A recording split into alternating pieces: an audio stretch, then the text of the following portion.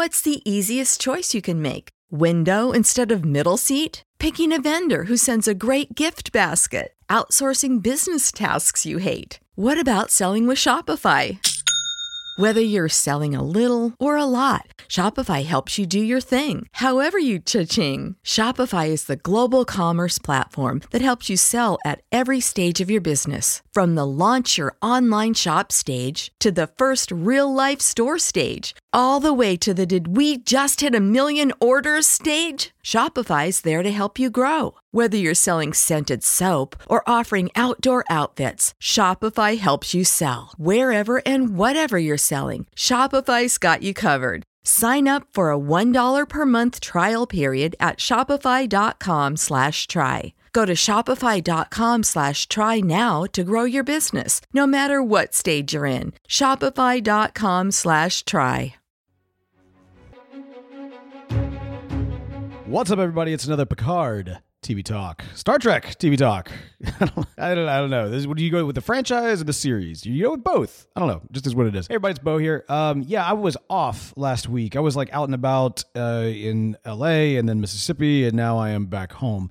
By the way, special thanks to Bell, who hooked us up and was able to do a full-on Flash TV Talk solo last week. So I really appreciate him, and I will also make sure to appreciate him better on the next episode of Flash TV Talk. But this isn't Flash TV Talk. This is Picard, Star Trek, Picard TV Talk. And oh my goodness, we got an amazing episode 3. So as I mentioned in episode 1, my first exposure to Star Trek was really through Voyager, which I really enjoyed. I was in that kind of awkward teenage phase of life where it just, I don't know, it hit the right way. Plus, I was a huge fan of Janeway, and 7 of 9 was just a really, really cool character. Love that series. But the thing is, as I kind of tried to understand the universe, the lore, I found out that at the time anyway, a lot of Star Trek fans didn't like Voyager. Like, it was like the one of their own that they didn't quite really fully embrace. So I just kind of assumed, okay, well, you know what? I guess I'm not really a Star Trek fan. But then as time goes on, people are like, are you watching DS9? Did you watch DS9? DS9 is the best Star Trek. And I tried to watch that and I found it super boring. But then a friend, someone, maybe it was Bell, I don't remember who it was, but somebody was like, you've got to actually, if you're going to watch Star Trek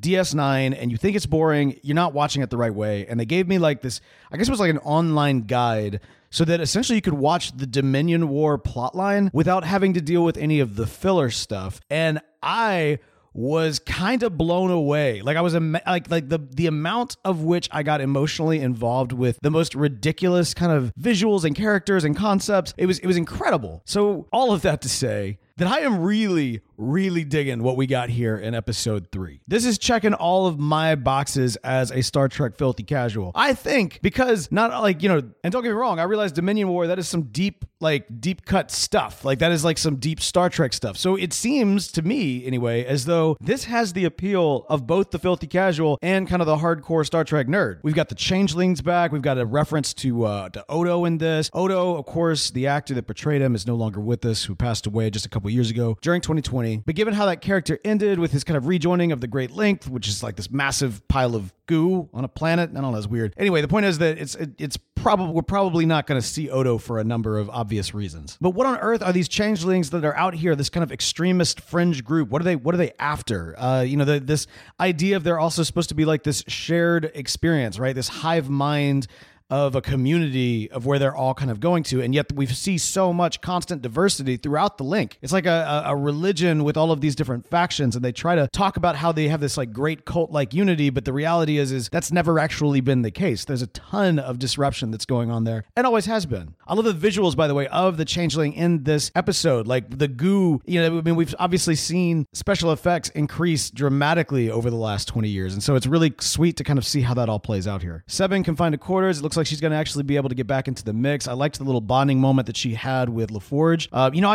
You can kind of start to see what could be a really cool sequel series, right? Like what would a Titan, or another ship with 7 in command, LaForge at the helm, with, Crusher, as kind of this like, crazy Dr. Jones-esque medical officer. Like what would that look like with this kind of literal next generation, like next generation coming in and being this new Star Trek fleet? How cool would that be? Well, not fleet, a ship, but you know what I mean. Speaking of which, Riker gets control of the ship because of, damage that was done to the kind of jerk captain guy from last couple episodes. it's so strange because I feel like this is a character who, whenever I've kind of seen him referenced, the concept of him as a captain is like this incredible dude, like very very hawkish, going wild. And yet here we see him at the helm and he is a little shell-shocked. He's kind of constantly dipping and hiding. And it's interesting to me because it doesn't very much seem like that's within his character. It seems like he actually would be the one more hawkish to go and fight, with Picard being the one that being like, I don't think this is a good idea. But they kind of reverse that concept. Now it plays into this notion of Picard wrestling with the fact that in fact he does have a son. I like the flashback, even with the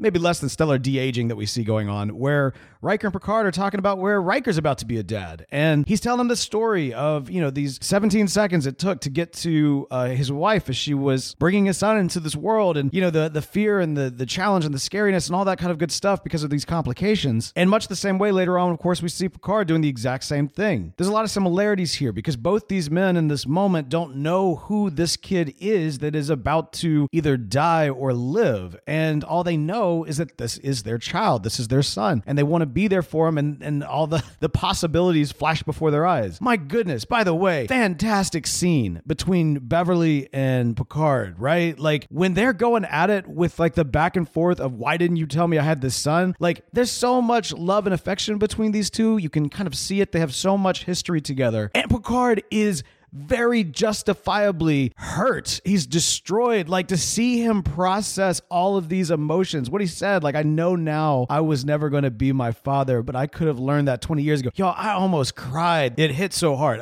It's a fantastic thing they're doing with this character who, there's a lot of Old Man Logan vibes, right? Like there's a lot, and I don't mean I'm not making that comparison because obviously Patrick Stewart is in both Logan and Picard, or at least I don't think I am. The reality is there's just that kind of old hero near the end of his life, near the end of his career, processing his successes and his failures, seeing the world holds him in this one way, but he knows who he is on top of that. And on top of that too, there's this child that comes into the mix. Picard 3 has a lot going on. It's like Old Man Logan, but then they're like pulling in the best of DS9. By the way, we got Routhie. She's dealing with the, I know I'm always mispronouncing her name, the way they're dealing with the drug withdrawals and kind of the post-addiction, like mental status that she's in, and like all the extremes of everything. I feel like I think she's really good paired with Picard. I think when they tried to pair her with Seven in season 2, there just wasn't the chemistry that I think they really wished was there. You can't force chemistry. It's either there or it's not. And it just wasn't there in season 2 for them. But her and Worf, I think, is going to be like an awesome pairing. Like he's now in this kind of stoic, older but wiser. You think about,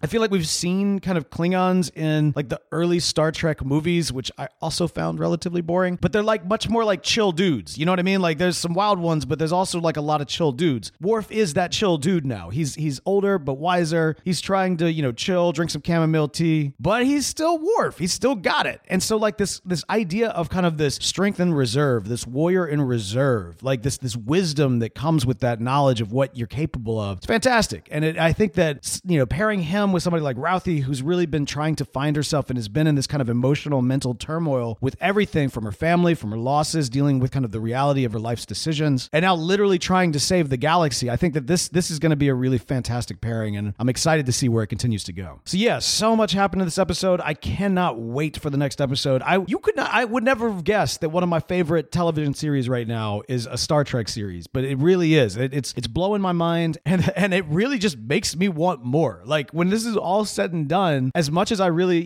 Picard himself, the character is fantastic, and it's great to kind of see this big kind of ending to his long storyline. All of these little side characters, including returning ones like Seven, and these like, connected characters like LaForge and Jack, I want to see them go and take off in their own direction. Commander Seven would be incredible. I would love, or Captain Seven, I should say, would be incredible. I really want that so very bad. So yeah, that's how I feel about that. But how do you feel? Let us know. Use the hashtag Star Trek TV Talk, and we'll be looking for that on the Twitters. Y'all have mentioned it before, but our website seems to be down. I've contacted our hosting client. It's a whole thing, so it might be down for a little bit longer. Hopefully it'll come back. We'll figure it all out. But yeah, in the meantime, I've got a lot more of these to record. We got Mandalorian, and we got to prep for the next round of Flash TV Talk. So don't worry, I will very much be back in a flash.